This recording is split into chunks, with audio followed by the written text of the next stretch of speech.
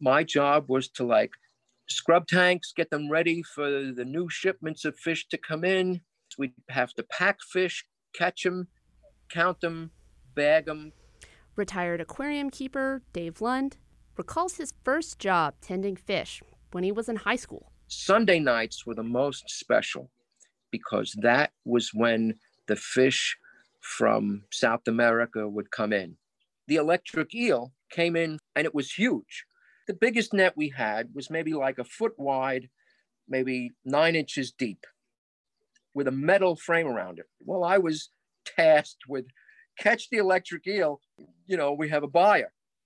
Well, I got shocked. The boss caught the eel with the same net, only he had rubber gloves on.